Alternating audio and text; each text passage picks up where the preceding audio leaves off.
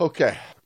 Well, how was your holiday? My holiday. Oh, it was wonderful. It was a big celebration here. It's always a celebration here for that. Did you boys throw a little event for the girls of the house? No. It was nothing like that. It was more of just you have to do everything because it's our day. Hey, Brando. Hey, Jay. Happy International Women's Day week. Well, thanks. Same to you. I mean, if you were a woman, I'd be celebrating with you more.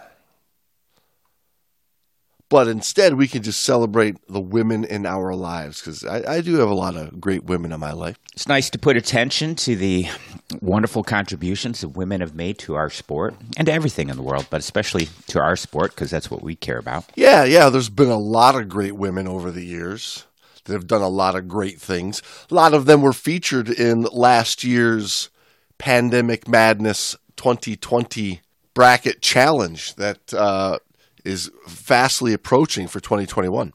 Yeah, so we had a lot of great female names in last year's Pandemic Madness challenge that we've talked about over the years. And I've had a number of females in and out of the dive shop over the years that have been remarkable divers, going on to do some big dives, and some great scuba instructors that I currently still work and teach with today. So there's a lot of congratulations to the ladies of scuba over the years. So I'm glad they got their day on Monday. Yeah, thank you for all you've done, ladies, and for what you continue to do. And there will be another Women's Dive Day in July. That's always celebrated too. But this is the International Women's Day. Right. It's not just diving. It's not just diving. It's everything. And it's not just girls in skimpy bikinis and vintage wetsuits with the zipper pulled down to their belly button and mask on their forehead, holding on to the rails of a boat ladder. But yes, we've come a long way since the girl just being the beauty queen in the magazine. Now, some of the best divers in the world are ladies. And we're going to talk about the original scuba lady, I think.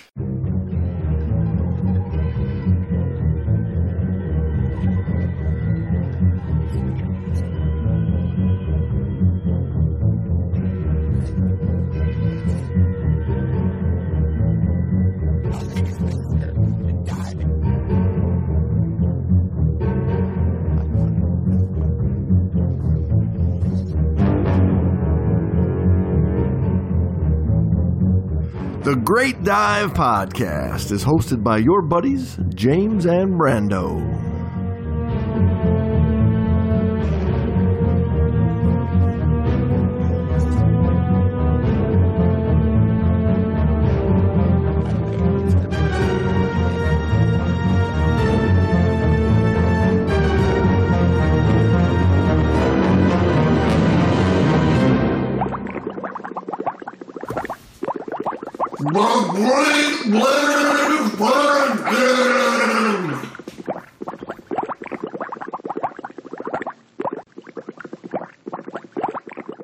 Okay, everybody, welcome back to the Great Dive Podcast. You're here with your old pal Jamesy and woman-loving Brando. Woman-loving Brando. Is that considered sexist? Is that a sexist remark? I don't think it's sexist, and it's our show, so we get to determine whether it is or not. Ah, and there's where you're wrong. There's where you're completely off the tracks. You've got it wrong. You don't determine what you say anymore. So we'll let the people decide. Yeah, was that sexist, people? Not when we're getting ready to talk about a rough and tough scuba teaching, scuba diving, award-holding, trailblazing woman of scuba like we are today. And we're talking about the great Dottie Frazier, everybody. The original female scuba instructor. We thought that would be a great little chat in celebration of International Women's Day this week. Set to turn 99 years old this year, old Dottie Frazier is. Still out there kicking. I read a story that years ago her father died just before his 100th birthday.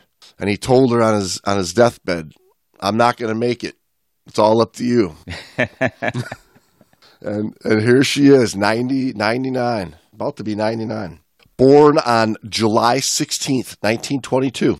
Dottie Frazier was one of those early gals breaking big barriers in the world back in the 50s. Really setting a new trail where ladies just weren't there for the most part. But she grew up on the water. Her dad always wanted a son and got another daughter and basically raised him like a little tomboy son growing up. And, she was not even 10 years old, swimming, free diving, abalone hunting. Amazing little life growing up on the water very young. Yeah, I mean, just goes to show you, if you get exposed to that stuff as a child especially, you don't know anything different, and if you enjoy it, you'll excel at it. It doesn't matter if you're a man, woman, whatever. Yeah, right. For her, she got her start really in the late 1920s. I mean, as crazy as that to think back about, right? I mean, when she was 7 or 8. Yeah, she was born in 22. So by the late 1920s into the 1930s, she's already got experience with open ocean swimming, boating and sailing. Got into skin diving and spearfishing and surfing. Was a springboard diver. Just a lover of the water from those early days. So when she got into scuba in the 1950s. Right, she's already, been a water person her whole life, really. Pretty amazing in the day, right? I mean, going down, bringing up lobster as big as she was at, barely 5 feet tall, spearing fish, like back in the day out there in California, it wasn't uncommon to spear a 400-pound fish. And her tiny stature of barely weighing 100 pounds, her very first dive, when she was just a little girl hanging out with her dad over on Catalina Island, was because they were living on a boat, and her dad dropped a coffee pot that he was cleaning, dropped it off the side of the boat. But he had a bad cold that day and couldn't go get it. So he asked her if she wanted to dive down and grab the coffee pot. She did it. It was in about 15 feet of water. No mask or anything, just breath hold, dive down. And she was already a diver, right? So, diving off of the side of the boat wasn't a big deal for her. And she was already a good swimmer. And she just had to, swim down the anchor line and go get it. So she's got a pretty good story in her book, Trailblazer, The Extraordinary Life of Diving Pioneer Dottie Frazier. Yeah, she's got a pretty good start, or at least background for being in the water industry or the diving industry. She lives there on the water. Her father works on the water, teaches her everything he knows, exposes her at a very young age, and she's super comfortable, and she loves it. So, yeah, there's the recipe right there. You just got to get over, societal stereotypes, and you can make a name for yourself. Yeah, he really raised her as you can do anything you set your mind to. Don't let being a girl get in the way. Yeah, just giving her that open-mindedness to say, hey, I can do anything I want. World's my oyster. Yeah, but for this story, I wouldn't go so far as to say the world's your oyster. For Dottie, I would say more the world is your abalone. Could be. World is your grouper. I don't know. She says in her book, when she describes her first dive, that Dad convinced me that I would go down and recover his coffee pot. When I was in the water, he handed me a small anchor with a line attached to it. He told me that when he let go of the line, that it would pull me down to the bottom and land right alongside the pot. And all I had to do was grab it and head up to the surface. I took a big breath, and the anchor took me right to where Dad said it would. Even with the blurred vision, I could see the pot. I grabbed it and headed back up. It wasn't too long after that dive that I was making lots of dives at that depth, picking up shells and salvaging things that had fallen off other boats. I mentioned to Dad one day that I wished I could see better when I was on the bottom. And the next week, her dad started, cutting up some old fire hose and glass plate and inner tubes and built her a scuba mask. That's what dads do. Problem solvers. So anyway, yeah, that's that right there. I mean, you could tell that sparked her passion, just being able to overcome that challenge of going underwater. Yeah, like you remember like early on when we talked about old Jacques Cousteau and like his early days and just how entering that new world was. I think even today, that's one of the joys of being in the scuba business and being in the instructional end of scuba is when you see that new passion click for somebody, whether it's because of all the cool new life you're seeing or the new world you're in or the history you're about to see. That's what keeps you driving is that passion, I would say. Or at least it should be what keeps you driving, is the passion. Yeah. You're getting into the reasons people pursue scuba diving, for that matter, any other like activity. But yeah, a lot of folks do it for inner reasons, overcoming fears and seeking a peace, that kind of thing. Yeah, Dottie says that the first time that I wore my mask was like a miracle. I could see everything underwater as clear as if I were on the surface. I could see all the sizes of fish that I knew so well with all of their vivid, beautiful colors. I could see the abalones attached to the rocks and the lobsters hidden in the rocky crevices, along with the ugly, scary-looking moray eels. There were starfish and sea cucumbers on every rock, with scallops and spiny sea urchins everywhere, eelgrass, sea fans, and kelp trees rising from the ocean bottom to spread out on the surface like a giant carpet, all making up the most unbelievable underwater forest and gardens that anyone could imagine. Could you imagine being like one of the first ones in a lot of these diving places? Oh, yeah. Yeah, it'd be incredible. Like just the amount of fishing that's taken place over the years and the amount of just physical attendance by so many people now over the decades. Yeah. 7 decades of activity, of commercial activity. I mean, when you look back at the old skin diver magazines, when they were just shooting and spearing every damn thing that came by back in the day, it seems like there wasn't a fish under 5 feet long back in those days, Well, they're only going to show you the winners. They're not going to show you all the fish they killed and threw back.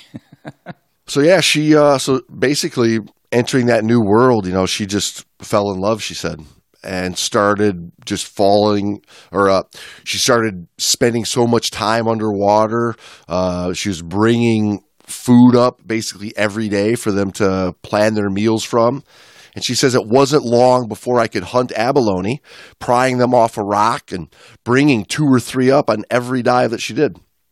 And the owners of a fancy yacht nearby stopped by on a speedboat where she was diving one day and asked if they could buy some of the abalone from her. She said that I took his order and delivered them within 30 minutes. I even got paid extra for taking them out of the shell.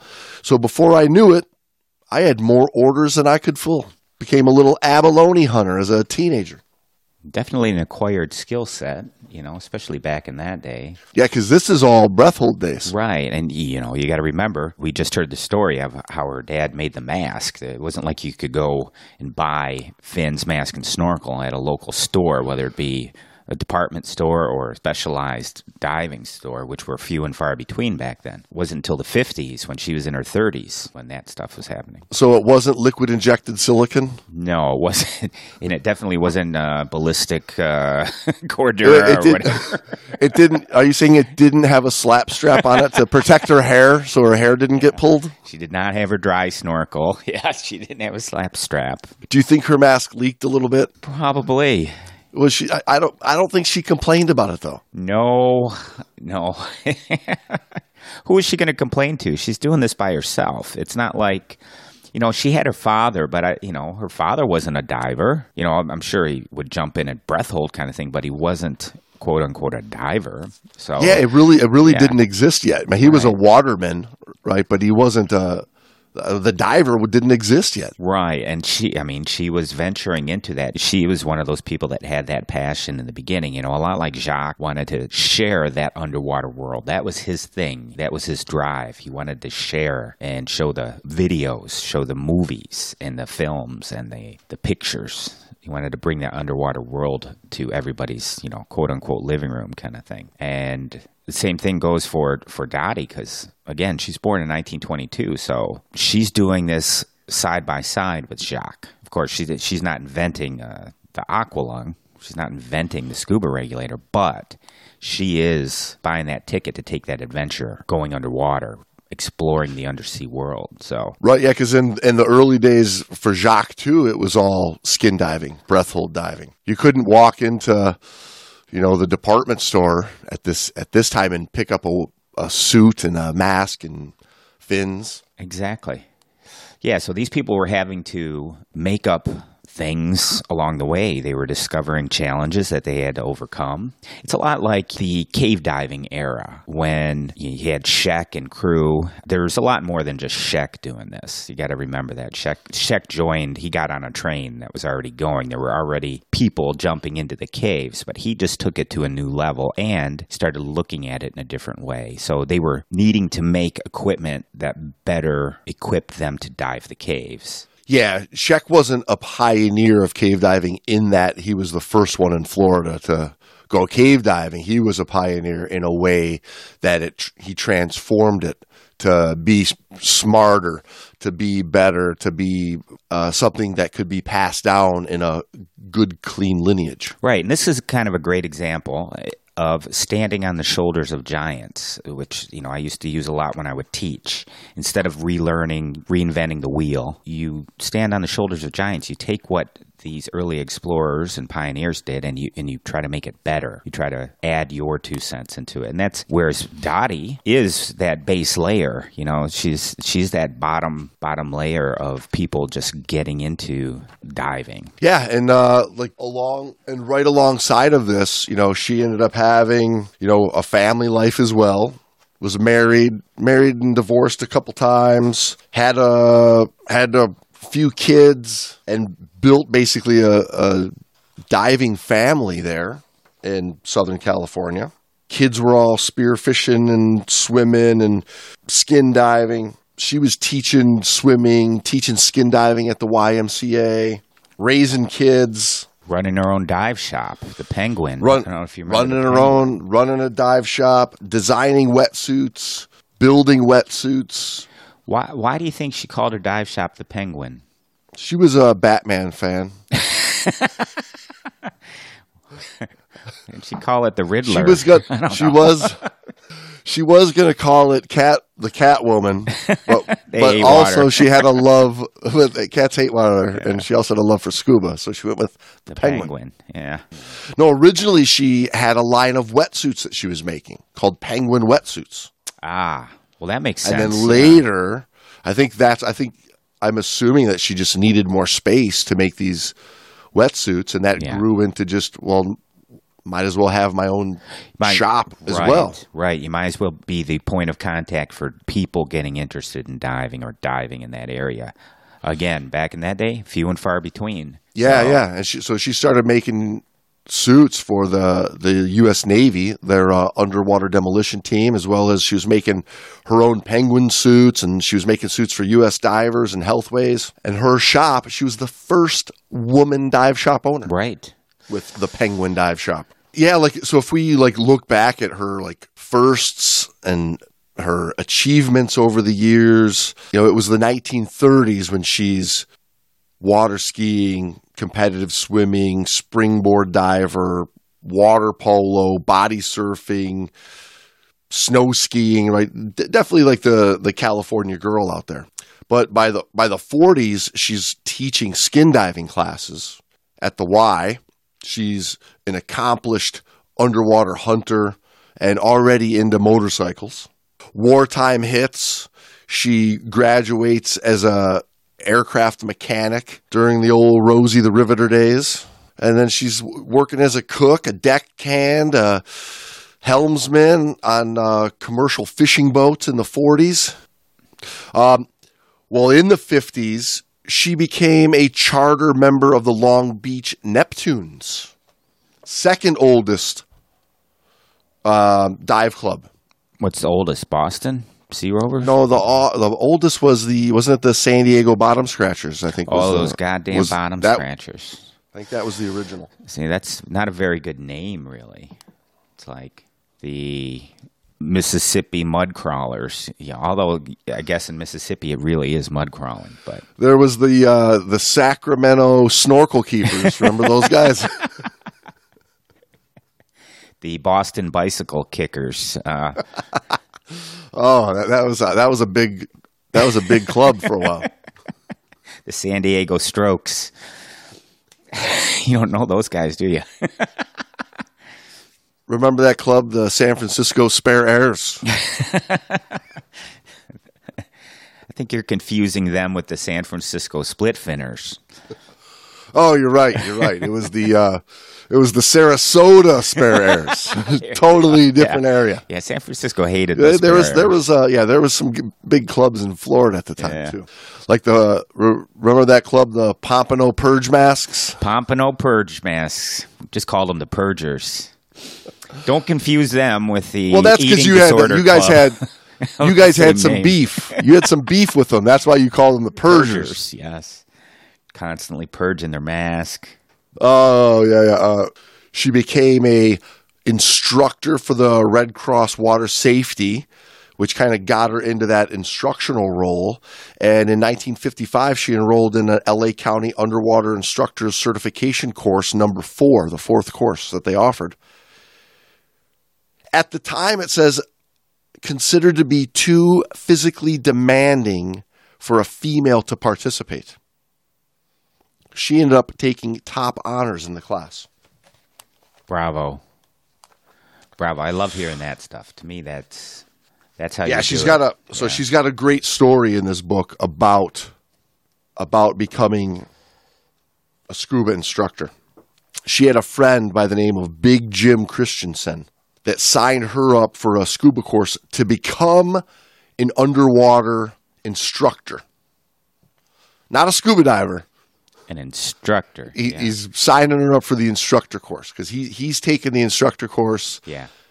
He's been doing a bunch of skin diving with her for years. He knows her reputation. And LA County starts offering this UICC. And he's like, let's take it. And she's like, I don't even know how to scuba dive.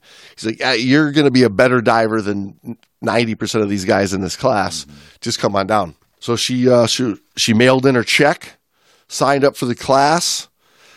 And on the day the class was about to start, she got a letter in the mail saying that she was not allowed in. Son of a bitch. Got rejected. She got her rejection letter in the mail. Her buddy Jim comes to pick her up, and she's like, they said no. And he goes, did they return your check to you? No. No. She's like, that's no, not the how check's we roll. not in there. So he's like, well, get in the car. We're going to class. Good on Big Jim. Yeah, no kidding.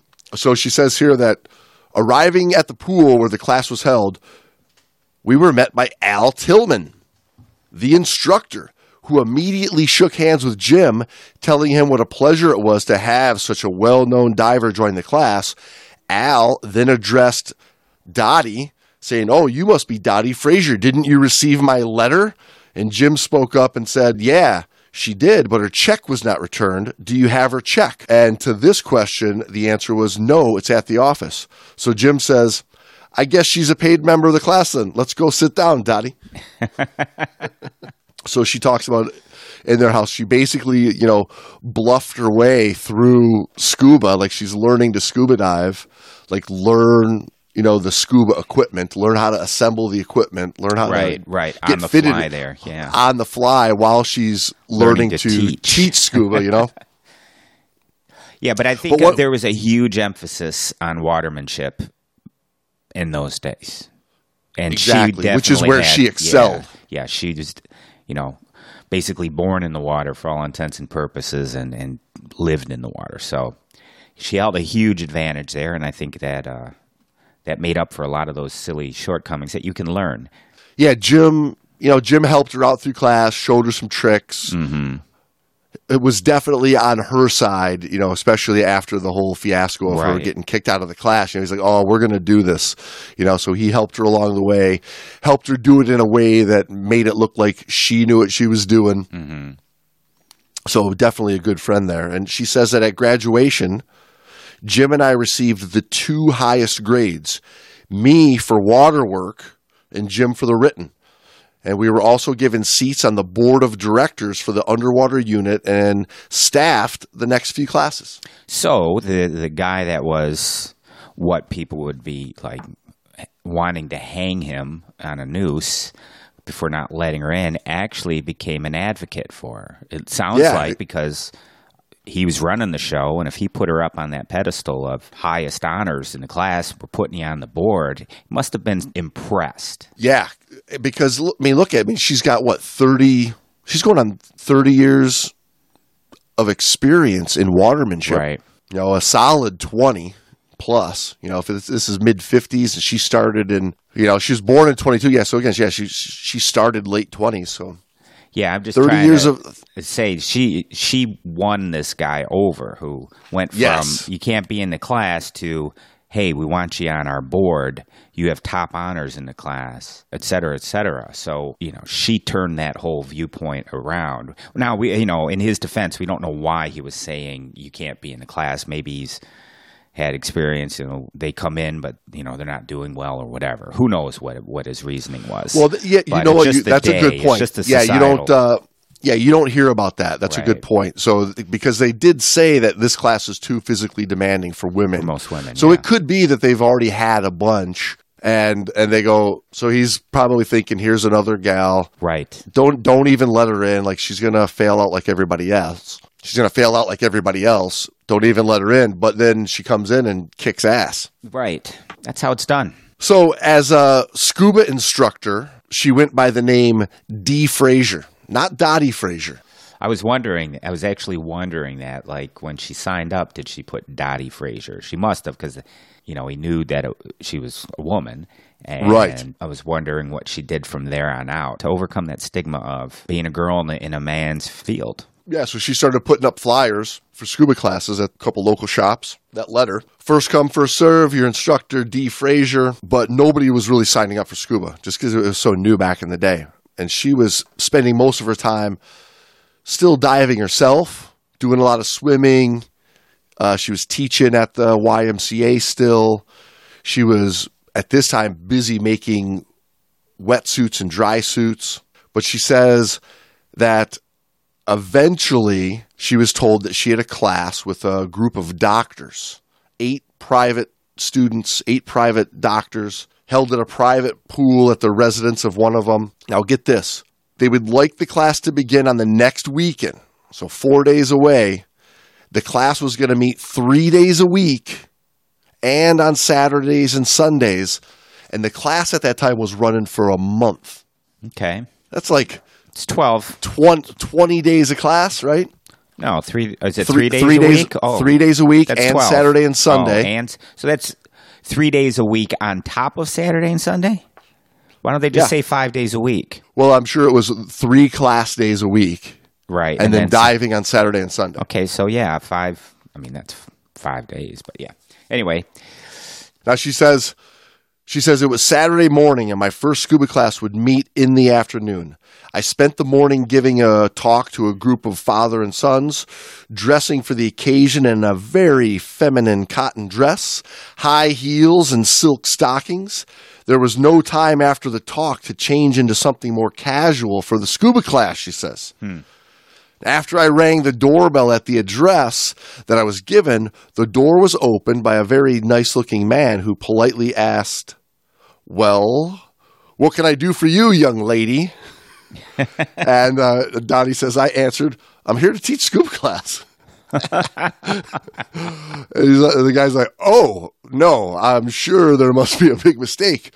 I'm sure the others in the class would agree that we wouldn't take lessons from a woman. And she says, I asked if I could speak to the others, and he agreed, so I followed him to the pool. I introduced myself, showing my teaching credentials, and asked for a chance to talk to them before they dismissed me. So she explained that the course would be divided into 2 sections, the first section being skin diving and the second section being scuba diving.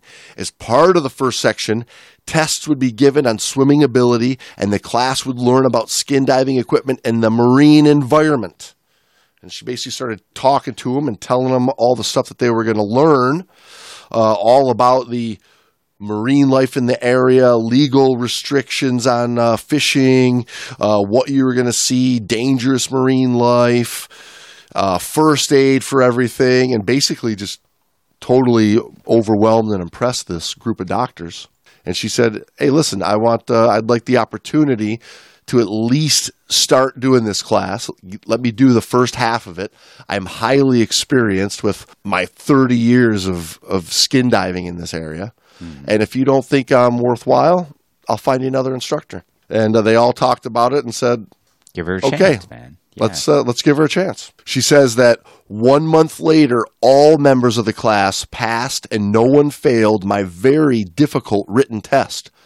I was proud of my first class and of my new career as the first woman to become a scuba instructor in the world. And from there on, she, here she is now in her 30s, and she becomes a coordinator and an instructor with LA County. She becomes a member of the board of directors for that LA County underwater unit, trains to become a hard hat diver, and briefly works in the commercial world, but the commercial gear was just too big and cumbersome on her tiny tiny frame. Yeah.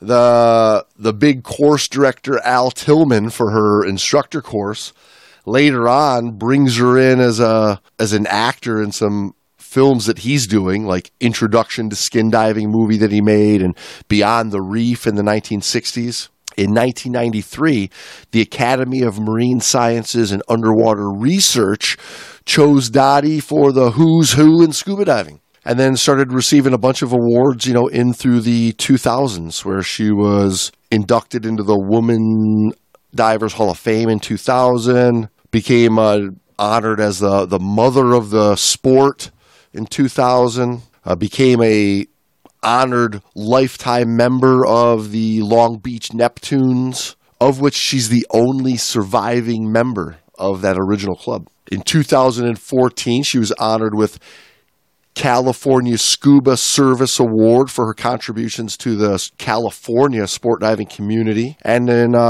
just recently, 2019, Historical Diving Society Diving Pioneer Award was given to her. Only the 4th woman to be honored. Wow. Following Eugenie Clark, Sylvia Earle, and Lot Haas. And they say that Dottie is the only female diver honored by inclusion in the Museum of Skin Diving History. And that's on top of all the other stuff that she was doing, awards that she received in her springboard competitions and other hunting stuff. And gal did it all.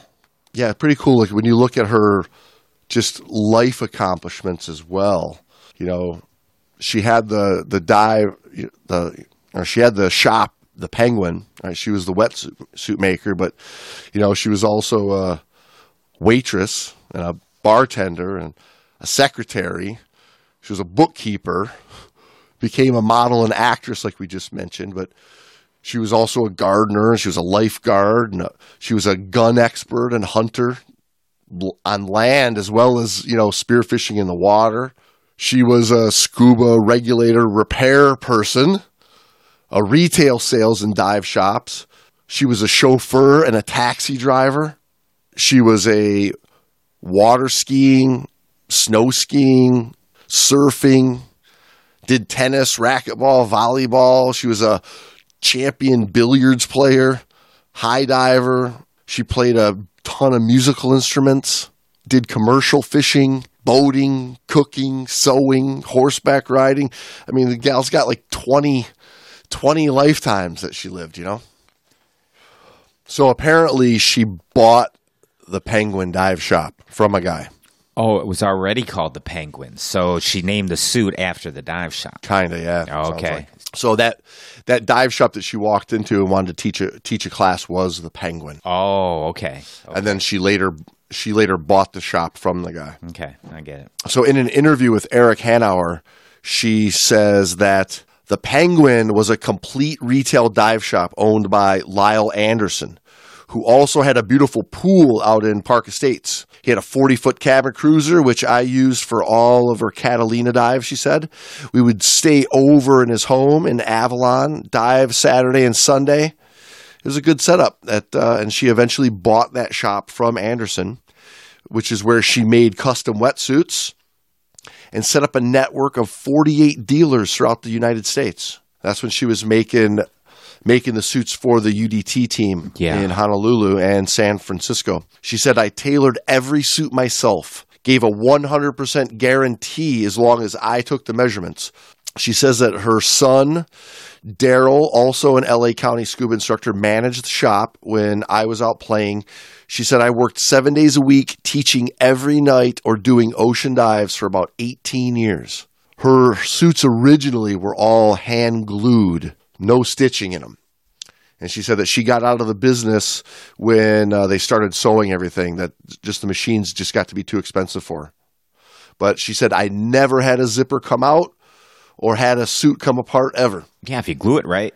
I'm telling you, if you glue a seam right on a torn wetsuit, if you know what you're doing, that seam's stronger than the rest of the suit. Agreed. So there's another story in here by Barbara Allen, who was the second woman scuba instructor out of the LA County's UICC number 6 in 1957. And when was Dottie the first one? 55? 55, yeah. So they dove together for years, and she says she recalls one of the most memorable trips was heading to the Isthmus via Avalon one weekend over there on Catalina. She said, suddenly her boat stopped dead and just outside the mooring buoys. The harbor patrol came right out to offer a tow. But Dottie said, heck no, if I can't fix it, I don't belong out here. And she grabbed her toolbox, found and fixed the problem, and we were off again. Barbara said one fun night dive at the Isthmus was with Ron Church and Bob Bradley, co-pilots of Westinghouse Deep Star submersibles. She says mostly Dottie, outdove the guys for bugs. It's not a contest, Dottie. She's so competitive. But it does, you don't have to be so competitive, Dottie. Yeah, there's so this book, Trailblazer, The Extraordinary Life of Diving Pioneer Dottie Frazier. It's like a $20 full color, paperback book, but it's a fun little book. Over 100 pages, lots of great stories written by her, lots of great stories written by other people about her, good history of her life, talking about, her early life, her life as a mom, her life as a wife, her life down living in Mexico, riding Harley Davidsons, skin diving days, her early school days, it's just all the cool stuff that she's done. Pretty remarkable woman. I second that, yeah. She's a remarkable human. Good point, Brando. Yeah, I'd like to bring that back into the mainstream world that, hey, we're all humans. We're all people. But bravo to Dottie. So she's got a story in her book. It's titled Nitrogen Narcosis. And remember, it wasn't uncommon to just do deep air back in these days because it was really all anyone had access to, right? It wasn't uncommon. It was just the practice. I mean, it wasn't like people said, no, we can try helium. The learning curve of dealing with narcosis was one that essentially was learned by just guts and having the cojones to power through the feeling and the psychological pressures, right? Well, keeping your wits about you. It's just, it's like having a cocktail or three. And you've seen people that do this. They have one or two and they're completely obliterated. They don't focus their mind at all. They just let it go. And you're like, hey, man, you've only had a couple of beers or whatever. Cool your jets. Did I just say that out loud? Versus people who still focus their mind. They realize that there's a neurological effect of alcohol in this case that I'm talking about, and they overcome it by purely just focusing their mind. And that's the same thing with the narcosis. Yeah, you can succumb to it and just go, woo, completely lack the mental discipline to focus. Or you can realize what's going on and focus your brain on the activity and trying to stay alert and oriented kind of thing. So you just built up the tolerance.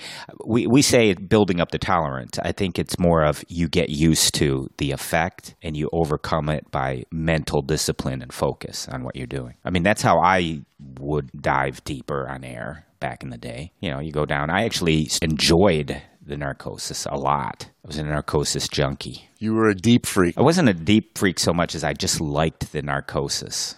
And I always thought it had a lot to do with your mental status before you went into the water. Like if you are very confident and you're looking forward to the dive and everything goes cool and you get down there, it like amplifies that. You're overly confident down deep. You know what I mean? That's what my friends said about marijuana when they wanted me to watch the Pink Floyd's The Wall back when I was 19 years old. Just marijuana? I would expect some LSD or some shrooms. You've watched The Wall, but have you ever watched The Wall on weed? Stoned to the bejesus. I think The Wall on acid is a little more apropos. Well, so she describes in this story about how she had just finished up a scuba class of some young, hard-to-teach men. So she kind of jokes around there a little bit. And cocksucker. She finally gets them through everything that they need to graduate, and she gives them cards. And then a longtime buddy of hers invited her out to Catalina on his cabin cruiser for the weekend. And so they took off and went over to her favorite cove and went out and did some diving. The beautiful, crystal clear waters over there. And she says, we jumped in with just our mast fins and snorkel, making a leisurely swim around the area to enjoy the beauty of the submarine gardens that Catalina is so famous for. We hunted limits of lobster and abalone. Then we went back on board to work on our tan and snooze, she says. Interesting. I don't know. This is Southern California and Catalina heyday. Island just... I think that story's a little too clean for Southern California, living on a fucking 40-foot boat off the coast of Catalina. She doesn't say whether or not she had tan lines. I was going to say, this seems more like skinny dipping, and I'm just thinking it's a little clean. It's like my Bible study group went out to go snorkeling, but I don't think that was happening in Southern Cal back then, especially now. Come on, would you believe it if someone said, yeah, we just went out? Yeah, he just invited me out on his 40-foot cabin cruiser to go, quote unquote, snorkeling. That's not a snorkel, Jim. After a light lunch, we decided to get our scuba gear on and head to Ship Rock, just out of the isthmus, where the water is much deeper, and see what we could find out there. We decided we only had enough time to use one tank before we had to head up the mainland, before the wind came up. So we anchored, suited up, and headed down. We checked out some nice caves and crevices for big bull lobsters. I had stopped about halfway to the bottom to look under some enticing rock ledges. When I finally backed out, my buddy was nowhere in sight. She says, I decided to swim a circle to look for the telltale bubbles coming up from his regulator, which would indicate where he was. I was in the last of the circle pattern when I finally found his bubbles. Followed them down to the bottom. I had expected him to wait until I had exited the ledge. Instead, he had descended about 40 feet deeper. When I found him, he was standing on the bottom with his mouthpiece hanging by his side. I swam up in front of him, grabbed the mouthpiece, and tried to get him to put it back in his mouth. He was fighting to keep me away. I managed to get him to take a couple of breaths, but he took the regulator out of his mouth again. How deep was this again? Well, they were deep. Okay. And then, looking for the big lobster. And then when she got out, he was 40 feet deeper. Below that. So we don't know how deep, really. We don't know how deep yet, exactly. Right. Oh, yeah. Remember, so we talked about Jacques Cousteau and his story earlier on about his first experience with laveuse des grands profondeurs, or good old nitrogen narcosis. And remember, he talked about I'm just going to pull my mouthpiece out and breathe like the fishies breathe. Remember, he was all high as a kite on narcosis. Remember? She says, when I tried the second time, he struck me in the face, knocking my mask off. If he had hit me that hard on the surface, I'm sure he would have knocked me out. But underwater, the blow was just an inconvenience. I found my mask, put it on, and cleared the water out. She says, it suddenly occurred to me that my buddy was suffering from an attack of nitrogen narcosis, a diving disease that I had first heard about in my instructor's course. I had never talked to anyone who had experienced it or been witness to an attack. It occurs at depths usually greater than 60 to 80 feet, and symptoms vary with different people. I had been too occupied to see how deep we were. My only concern was how I was going to get the mouthpiece back into his mouth and start him towards the surface, forcing him to exhale slowly as we ascended. If he held his breath, he would surely get an air embolism, which could prove fatal without immediate medical attention and a decompression chamber close by. Because I don't think there was anything like that out on Catalina. Not back then. No. It was just, Yeah, now they have the Catalina Chamber that they do fundraising for every year. They used to, anyway. She says, I got around him back of him, grabbed his mouthpiece and held it over his mouth with one hand while releasing his weight belt with the other hand and letting it drop. This gave us positive buoyancy, and we started to rise slowly. I reached around his tank and crossed his chest, pulling inward as hard as I could to force him to exhale. By this time, he was keeping his mouthpiece in and breathing through it. He started relaxing after we ascended about 30 feet off the bottom. By the time we reached 30 feet from the surface, he gave me the okay sign, stopped struggling, and was exhaling on his own the rest of the way up. She says we got back on board the boat, stowed our gear, and I then asked him if he remembered anything that had just occurred. He said that when he left me, he was chasing a big sheephead fish that was headed straight for the bottom. He was totally amazed at the different fish of all sizes that were all around him and so friendly. He decided then that he did not need that thing in his mouth and that he could just breathe like the fish were doing. And it was in that minute that old Dottie showed up. If I had not gotten the air to him, who knows how this story would have ended. So there's a little lesson for you lovers of nitrogen narcosis, like Brandon back in the olden days. I want to start a club called Friends of Nitrogen Narcosis. Actually, it should be called Friends in Need of Nitrogen Narcosis. We're going to call it FIN. Maybe you should call it Nitrogen Narcosis Anonymous.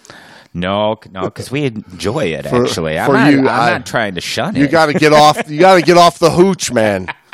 Hey, I don't know. Do you know people that don't like it? I mean, I like it. I enjoy it, actually. But maybe that says more about me. It's a blissful feeling. So blissful, you don't even need a regulator in your mouth anymore. You just take that thing out and breathe like the fish, man. Yeah. You don't see that grouper with a mouthpiece in his mouth, man. You don't need one either, man. You see that burbot on that shipwreck? Burbot don't need no mouthpiece, man. Mouthpieces are a creation by the system. The man that's been keeping me down. Why you gotta be such a downer, man? You don't need that mouthpiece. You know when the fish start talking to you like that, It's time to ascend a little. Be free, man. That's the only gauge I need, man. All right, everybody. Well, hey, that was a little bit of the story of Dottie Frazier. Look her up online. Woman's Diving Hall of Fame. Look up this book. Maybe you should order yourself a copy of the Dottie Frazier book, Trailblazer. It's a pretty good one. I would highly recommend it. I think it's one of the good purchases of scuba books I've made over the years. And hopefully we get an invite to Dottie's 100th birthday for putting this episode out. July 16th of 2022. Well, if we do, I'm going. If we get an invite to that birthday party, you're damn right I'm going. Yeah. I was just going to say, that's a great name because she was certainly a trailblazer. Did a lot for women, but, I mean, even bigger, she's just a great human being. The things that she's done, she didn't let any of the normal societal pressure crap slow her down. She just did what she followed her bliss, man. Follow your bliss. Yeah, did a lot for scuba just in general. Well, should we sign logbooks on this one? Yeah, sure. Okay. Let me see your logbook. Here. Thank you. Brando, the world's your abalone. Here, give me that logbook. Dear James, hey, man, you don't need that regulator. Just let it go. Be free. It's all good. Yeah, man. Yeah. All right, everybody. Thanks for tuning in. Are you going to go to that Pink Floyd concert down at 140 feet? Let's do it, man. Let's do it, man. Let's do it. Safe diving, folks.